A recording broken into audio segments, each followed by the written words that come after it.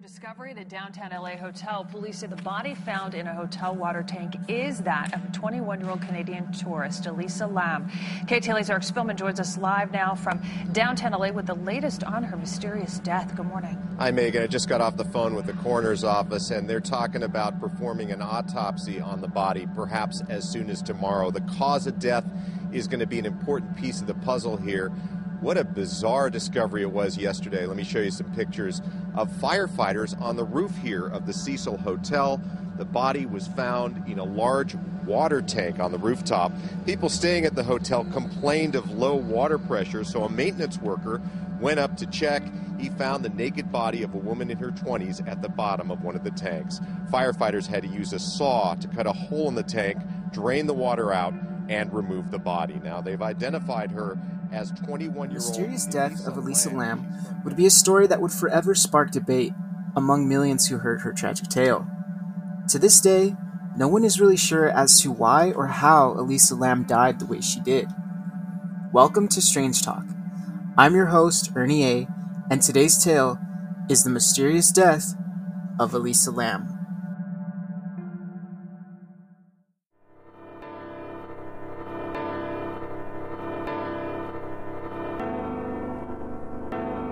Welcome to Strange Talk.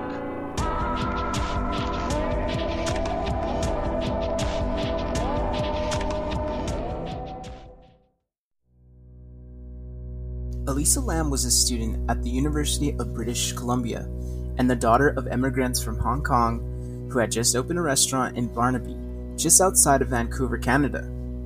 Elisa, traveling alone, decided to visit Los Angeles and did so by way of Amtrak and intercity buses. She first visited the San Diego Zoo and posted photos to her social media account, and on January 26th, Lam arrived in Los Angeles. After about 2 days, she checked into the Cecil Hotel, near downtown Skid Row. While staying at the Cecil Hotel, Lam was assigned a shared room on the hotel's 5th floor. However, her roommates had complained about her certain odd behavior, and she was moved to a room of her own after just 2 days. Lam was diagnosed with bipolar disorder and depression. She had been prescribed 4 medications to treat her disorders, and according to her family, she had never showed signs of suicidal tendencies. She did, however, have an incident before, with her family reporting her missing for a brief period, but was later discovered staying with a friend. Elisa's family wanted to keep their daughter's mental illness a secret. Elisa Lam's family may have wanted to keep their daughter's struggle with mental illness a secret, but Elisa found it easier to cope with her struggle by way of blogging. She had a blog on blogspot.com called The Etherfields. The blog consisted of her documenting her life and her struggle with mental illness.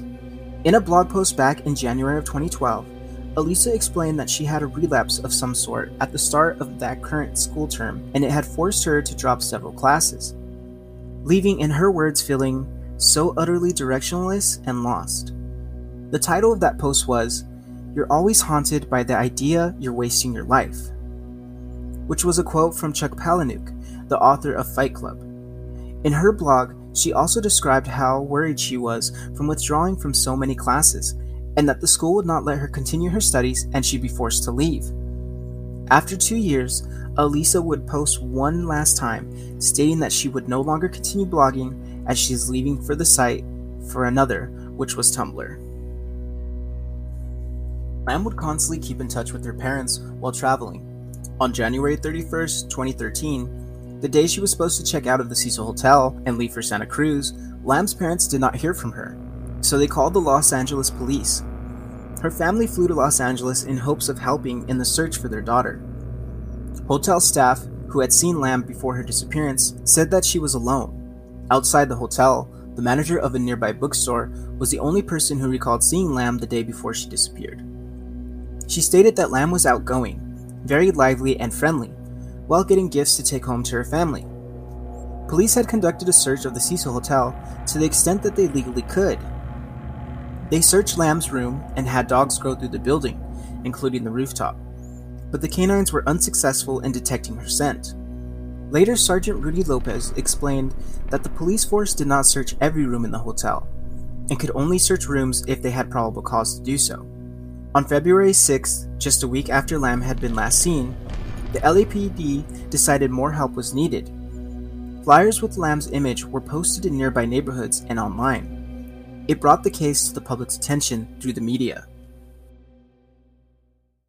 Have you ever wondered if you had what it takes to track down a killer? If so, then why not head over to killertrace.com/Strange Talk Podcast 2088, where you can subscribe to see if you can track down a serial killer. Killer Trace is a monthly subscription-based box where you'll receive a case file, crime scene pictures, and evidence for further analysis. What sets Killer Trace apart from similar products is its unique case management system, where you can send and request virtual evidence and DNA testing. Even discuss your case with other Killer Trace members to track down the killer.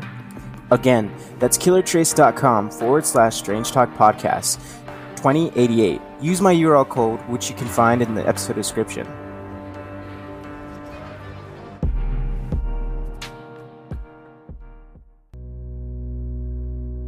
The LAPD, having no success in the search for Lam, released a video to the public of her last known sighting in hopes that it would help in their search. The video was taken from the Cecil's elevator surveillance camera. The video garnered a lot of attention due to Lam's odd behavior. In the video, Lam could be seen entering the elevator in a red zipped-up hoodie sweatshirt with black shorts and sandals, heading towards the control panel, and presses several buttons, then steps back to the corner. After a few seconds, the elevator doors fail to close. She steps up to it, leans forward so her head is through the door, and begins to look in both directions as if she's being followed. She then quickly steps back in, backing up to the wall and then into the corner near the control panel. Lam then turns to her right and begins rubbing her forearms together, then waves her hands out to her sides with palms flat and fingers outstretched, while bowing forward slightly and rocking gently. This can all be seen through the door, which remains open. After, she backs to the wall again and walks away to the left down the hallway. The elevator doors finally close. Although the LAPD hoped that they would find some answers by sharing this video, it raised more questions. During their search for Elisa Lam, guests at the Cecil Hotel began complaining about low water pressure. Some even said that their water coming from the faucets was colored black and had an unusual taste. Then on the morning of February 19th, Lam's body was discovered in one of the 4 water tanks atop the Cecil Hotel. The tank was drained and cut open to allow access for firefighters to bring in equipment needed to remove Lam's body. Lam's body was found completely naked and moderately decomposed and bloated. Her skin was mostly greenish, with some marbling evident on the abdomen, and her skin was beginning to separate from her muscle. There was no evidence of physical trauma or sexual assault, as well as no sign of suicide. On February 21st, the Los Angeles Coroner's Office issued a finding into the cause of death for Elisa Lam. They stated that her death was caused by accidental drowning, with her bipolar disorder being a significant factor in her death. Toxology tests were conducted, but were considered incomplete due to her body having insufficient amount of preserved blood, but showed traces of a consistent with prescription medication found among her belongings. After the investigation into Elisa Lam's death, it sparked many debates as to what really did happen to Lam. Many believe that the coroner's report offers an explanation into her cause of death, but not to how she even came to be in the water tank in the first place. Many videos surfaced trying to piece together an explanation as to how she could have gotten access to the rooftop. A video from a Chinese user visiting the Cecil Hotel was uploaded to show how Elisa could have gotten access to the rooftop by way of the fire escape, and was easily accessible, even showing the tank's hatches to be opened. The dark history of the Cecil Hotel was also considered as a way to explain Lam's death, as if she was possessed by the dark energy that inhabits the hotel. For example, there have been many suicides that have occurred at the hotel. In one suicide, a person had leapt from the highest floor and landed on a pedestrian, killing them both. Serial killers Richard Ramirez, the Night Stalker, and Jack Unterweger had been known to stay at the Cecil while still being active in their killings. Others were quick to point out the fact that the search dogs were on the rooftop. How could the dogs not sense Lam? Police were quick to say that the dogs did not search near the water tanks. Since Lam's death, there have been many theories surrounding her strange death. with many believing she was murdered and there was a possible cover-up. And one such theory would suggest the coroner had originally deemed Lamb's death as unknown, as the documents were leaked showing that they had originally marked a checkbox next to cause of death, and unknown was marked. But a week later, it was marked as accident. The Los Angeles coroner's office explained that it was simply a mistake and they had corrected it a week later. Elisa Lam's strange death is cemented in history and in pop culture. Her story is something that will live on, and in a sense, she will be immortalized. Despite the debates and theories, the sad truth is, we still don't know the answer to how, and her death would be a source of fascination and speculation for years to come. So that was the story of Elisa Lam.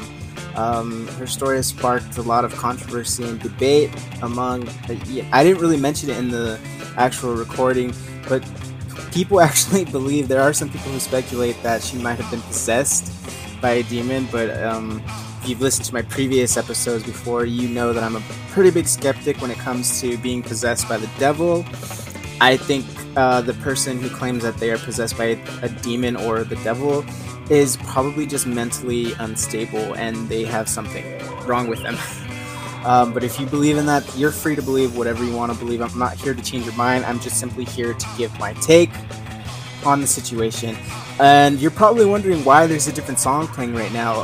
I recently found this band and I just have to... I can't...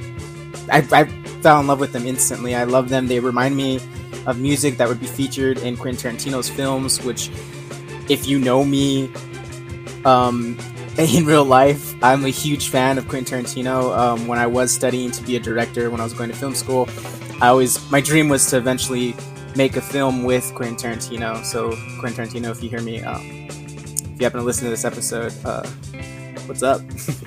Hire me.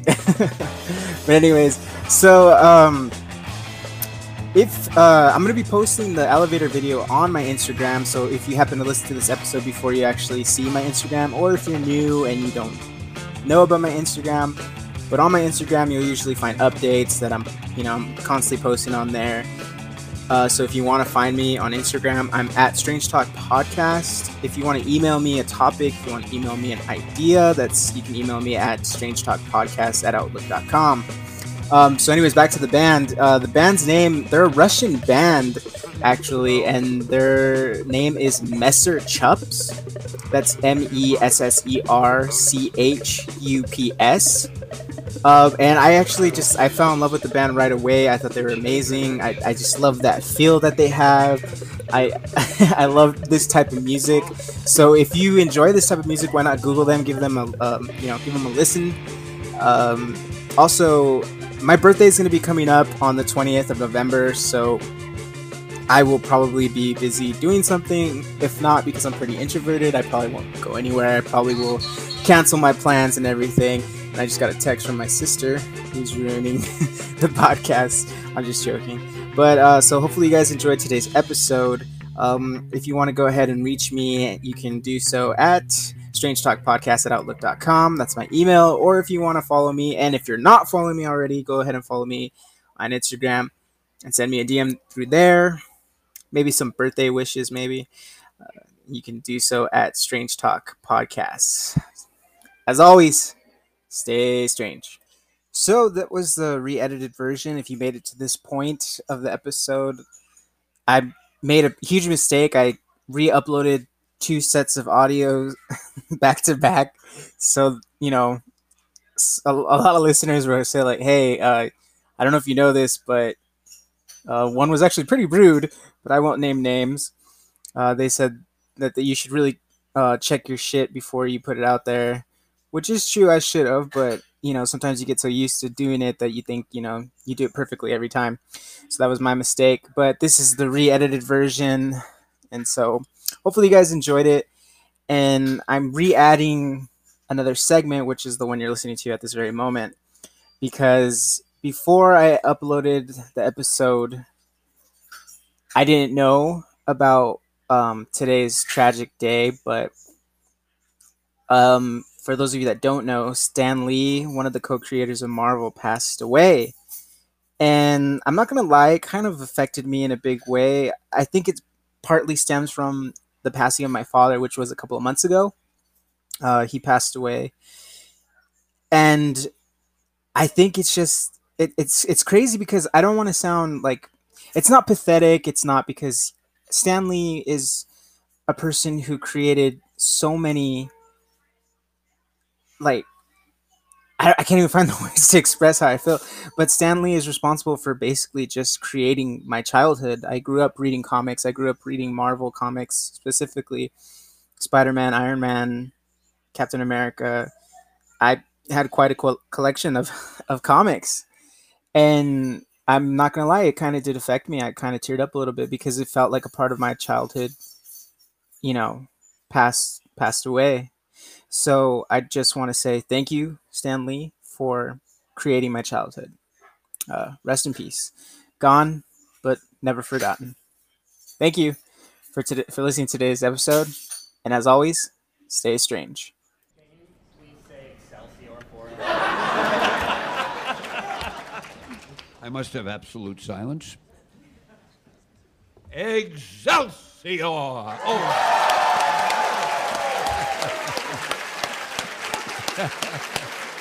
Someday I'll find out what that means.